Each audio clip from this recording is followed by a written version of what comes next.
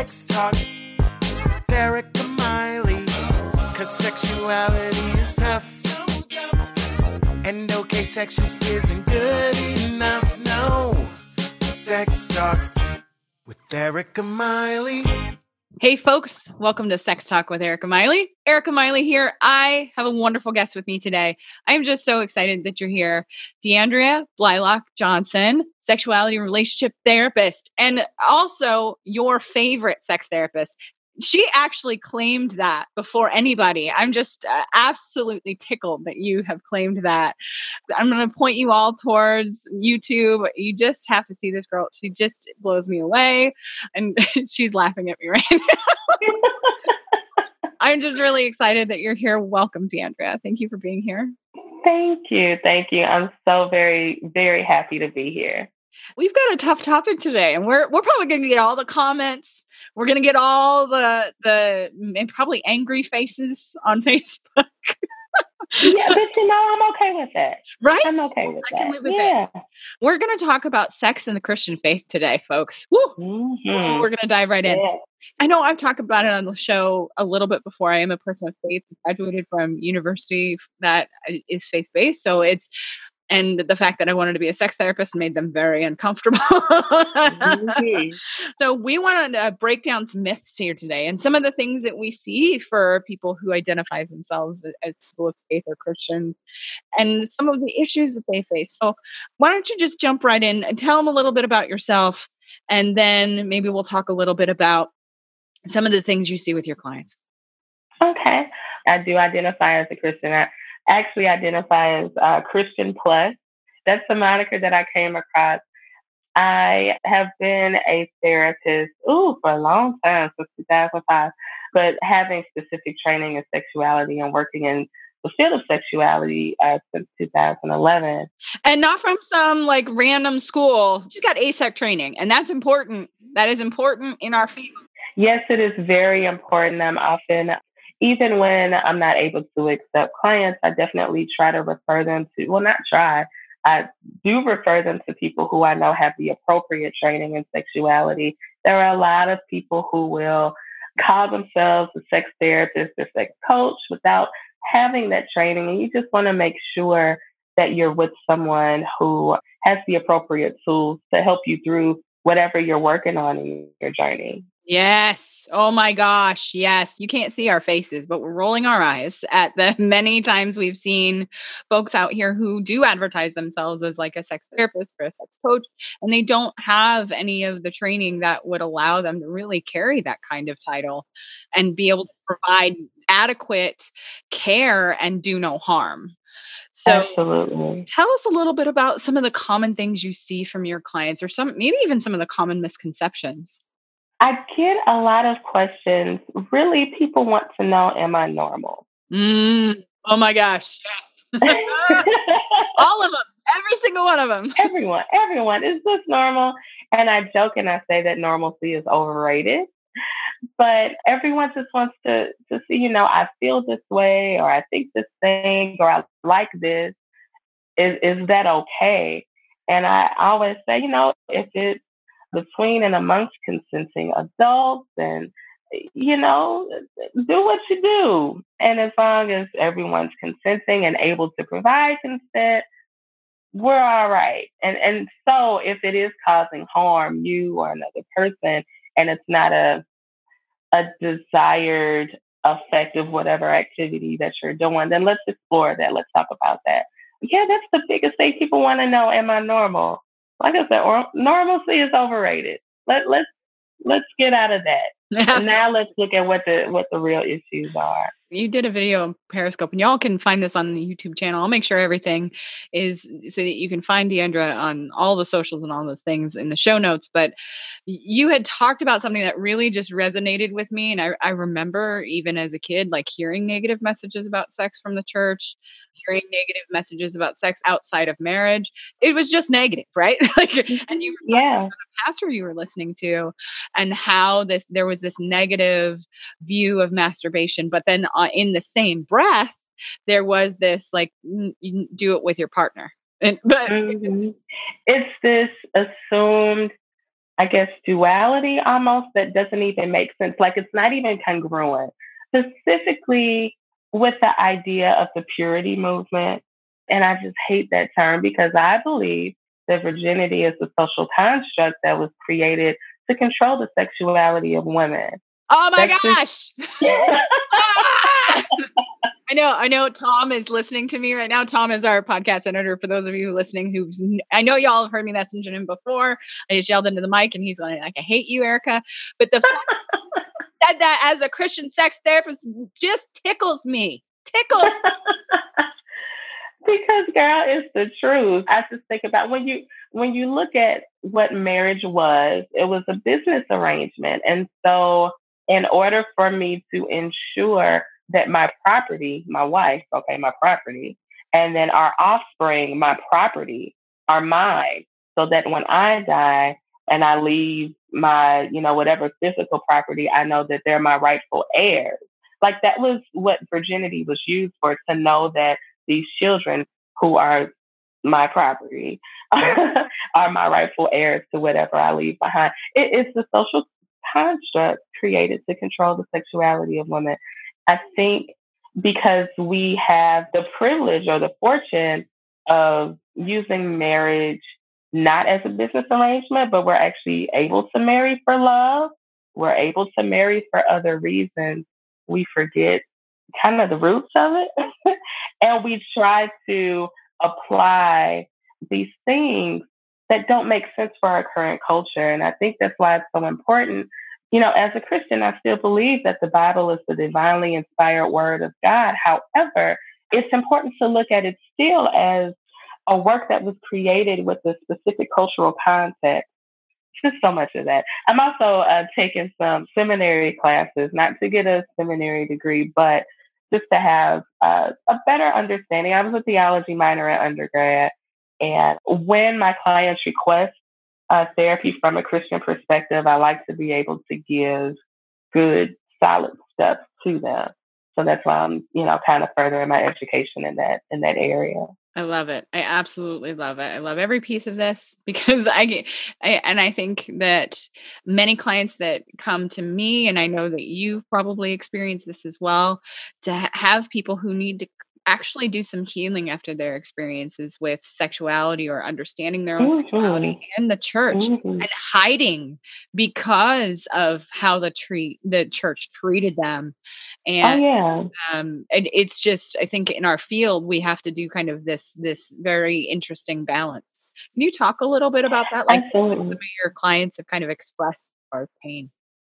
So I'm very unique in that I provide therapy from a Christian perspective to people in the LGBTQ plus community.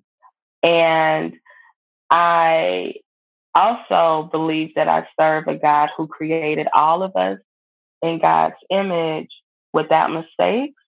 And I'm a sex therapist, right? So, very unique. But what I see often is that I'll have clients who identify within the spectrum of gender or sexuality who want a Black therapist, a Christian therapist, and someone who is not trying to do any type of reparative therapy or anything like that. And so I work with clients often who are trying to get to a place where they feel that they can serve a God who loves them for who they are. So I'm not doing sex therapy at that moment. I may be working with anxiety or depression or, whatever else. But because of my sexuality training, it offers a different kind of openness that people are able to appreciate so that they can work through whatever issues that they have. Because there's a lot of church hurt out there. There are very few churches that I know of where you can be a person of color and out and still go to church. Very few places like I can think of. And specifically, if you're looking for a traditional Black church experience, very few places. We kind of sift through those issues, and I have some connections within the faith community so I can say, well, hey, this is the place you can go, or you know what, you may not want to go to this place, which is sad, but safety is important. What an important role you're playing for your clients, in that you're Yeah. providing that filter for them, right? To Mhm. the priority is to keep them safe, and providing them a place to be able to ask questions that will, one, keep them safe, but two, lead them in a direction that will help them overall generally. And so Absolutely. I'm just so tickled. I just keep saying that. I'm just so it's not easy when you've been raised in any, and there's a lot of faith practices that people have been harmed by. And so, Mhm. like, when you think about the goals of therapy, maybe whether it be dealing with trauma, or they've got anxiety or depression, when you think about how you're of most help when it comes to kind of bridging the world of faith and sex, like, I mean, we've already kind of tackled the am I normal question, right? But Mhm. Mhm. what would you say would be kind of that next first step for a person that they will often, like, step into your office and say, I need help? I really, really try to drill down what are their self-defined goals and what is it that they're specifically looking for. Because a lot of times we're so abstract, and I know as a therapist you see this too. So I really try to help people get concrete about what is it that you're working toward, what is it that you're really dealing with. And it may take a few sessions to get to that. So once we're able to really figure out what it is that we're working on, I don't want to say it becomes easy, but it is a little easier though, because you know exactly what road you're going down, or what you're going to work on. I think that is kind of half the battle as a therapist, is like, Yeah. what's actually going on here? Is it a gender issue? Is it a religious issue? Is it a trauma? Is it, and that really is half the battle of what's actually happening here. Quick break from the action, folks. Action. I just want to tell you about my Patreon. Every week, I bring you guests and, seriously, lots of sex nerdery. Help me keep doing that by becoming a supporter. What do you get in return? Cool perks. For real. I am going to be doing shout outs, stickers, a bunch of stuff. So check it out at ericamiley.com/Patreon. That's ERIKAMILEY.com/Patreon. I hope to see you and see more of you by becoming a Patreon. Thanks, guys. When you think about because I know you work with the LGBTQ plus community, what are some of the things that they are often processing, like bringing kind of those two worlds together, if they can at all? Like, are they trying to kind of mend some hurts? Like, what do you frequently see? Um, and it's try not to get emotional. Mm. Does God love me as who I am? Oh, that is so powerful. And so, like, we're both therapists. We just do. We get emotional together. Like, yeah. like This is what we do. God We love feel the me? things. Right? Like, we do. We just Yeah. feel things that our clients bring into the room with us. And Mhm. that question is so, when they ask it, it is so painful to hear, right? Yeah. Oh, That they had so many experiences that put them in a position where they had to question God's love for them. And of course, these are clients who, specifically ask for therapy from a Christian perspective. I'll take them to Psalm 138. No, Psalm 139. mhm. Edit that out. But no, I'll take them to Psalm 139, where it says that you are fearfully and wonderfully made. Mm. Another thing I talk about is how Hebrew is one of those languages that uses gender for specific words, like French and Spanish. And so there are certain words that they use to describe God. some are male, but also some are female.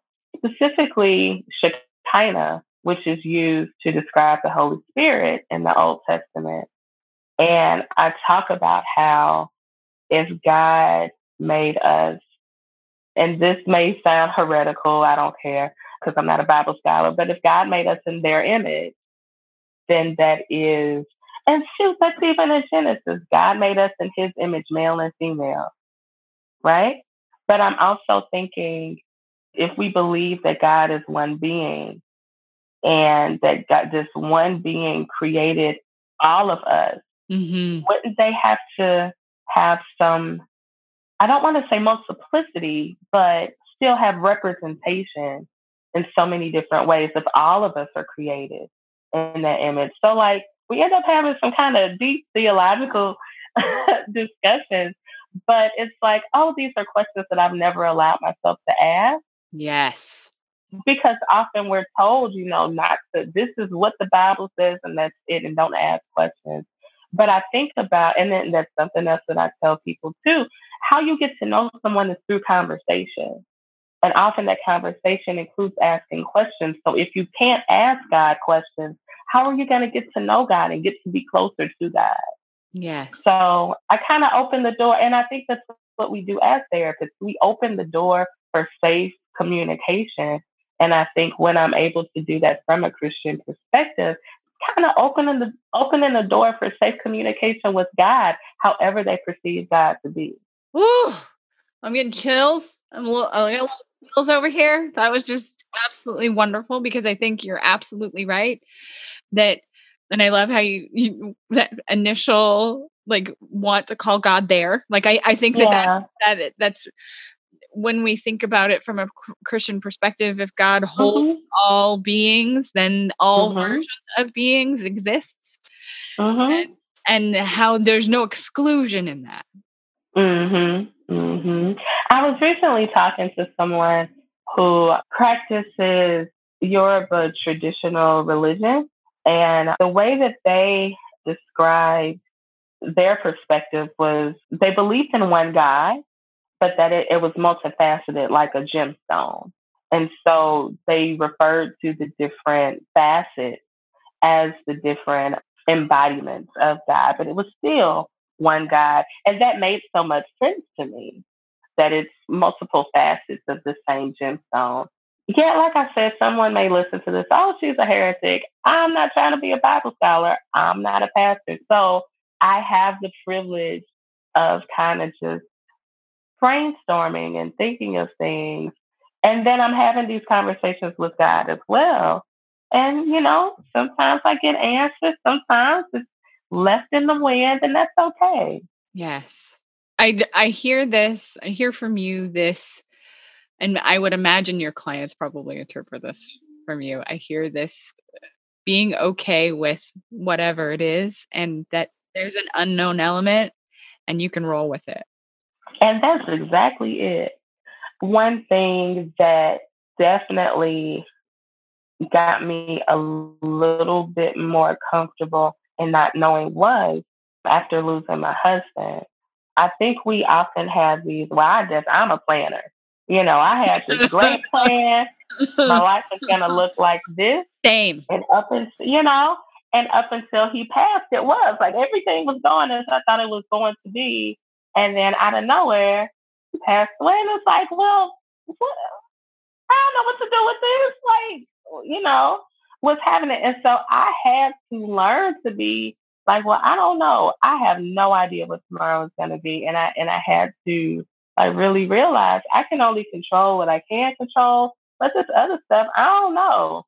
Yes. And I had some conversations with God, and that I think that was the first time I allowed myself to be angry at God. But I realized if I could, there's this song that says, "My God, he's so big, so strong and mighty." If I could sing that song and believe that God is big and strong and mighty, then I have to understand that he's big enough and strong enough and mighty enough to handle my anger, my disappointment, my fear, all of that.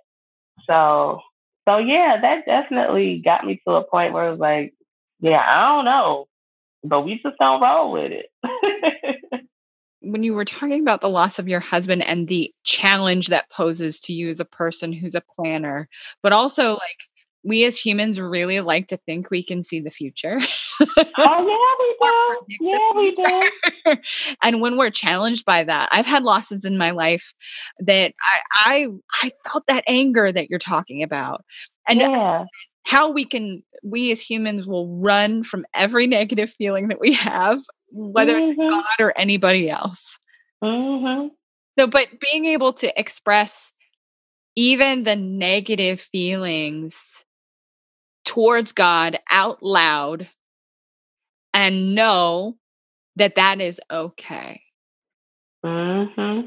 And people do it because I think specifically with grief and loss, one thing that I realized is that people don't like to feel uncomfortable. And so experiencing other people's sadness with them is very uncomfortable. But my closest friends, when I tell you they help, they just sat with me. If all I wanted to do, specifically my big sister, if all I wanted to do was sit and cry and look at the wall, she'd just sit and cry. She'd just sit with me. And, but because it's very uncomfortable, and a lot of times people will tell you, well, be strong, stay strong. I don't want to be strong right now. And nor should that be the requirement. Brene Brown calls those friends the hide the body friends. And I think that's the best way to refer to them. Yes, absolutely. But my real friends were like, nah, we just gonna sit here and we gonna let it be what it is. And I'm so grateful for that. And I even think about, now Job's friends did trip with him eventually, but like at first, right when they first got with him, they just sat with him and let him feel what he felt. Not trying to change at first. Now, like I said, they did start tripping later on, but initially, they sat with him. And that's sometimes the best thing that we can do, just sitting in that uncomfortable space. There's a scripture that says, greater love hath no man than this, than to lay down his life for his friends. And like, those are different ways that you can lay down your life. Like, you don't have to literally, die, but to put yourself aside, to sit in an emotionally uncomfortable space. That's laying down your life. I love that. What a beautiful way to think about that. And I think that, I mean, not to toot therapists' horns, but I feel like that's what we do a lot of the day. Yeah, it is. We literally hold people's pain and just hold it. And I'm not going to rush you from it. Yes. Even when you want to rush. Yep. It's like, oh, I made you uncomfortable. Great. Let's stay here. Let's deal with it. I remember people saying, oh, you're making me feel the feelings. So I was like, that's why I'm here. So I do want to leave people with like some dating questions, because I know that you get a lot of dating questions. I do. So I think one of the ones that I heard you answer before in some of your work is like, is it okay to be in a couple, or like those of us who work with ethically non-monogamous folks, like in a throuple, is it okay to have friends outside of the relationship? Excellent question. And I feel like we get it a lot. So what do you think? Is it okay to have friends outside of a relationship? I think it's necessary. Yeah. Because like, what would be the purpose of community if you were able to get all of your needs met from one person? I think about, like, I had a great marriage, but I still had wonderful friendships outside of that. And he had wonderful friends outside of that. And like, I know I reference my husband's passing a lot, but I think about if I didn't have friends outside of him, like who would have been there after he passed? Absolutely. To help me through that. And so like, it's so important to have community. I do think it's important though, to have friends that respect your relationship. I think about how when you are in a relationship, you want people who understand, oh, well, they may be spending more time with their boo thing, and that's okay. Not someone who is going to throw shade on you for devoting a little bit more. Or they know that Friday night is date night. Well, I know we can't go out Friday night, but I'll catch them for mimosas at brunch on Sunday. Mm-hmm. Just having friends who respect your relationship and have boundaries for that. Not only do I think it's okay, I think it's necessary. I think that we need to have community. I think it's important to have people who support you in your relationship. If we were to say you couldn't have friends outside of a relationship, people already drive each other crazy when they're in relationships, but two, oh, yeah.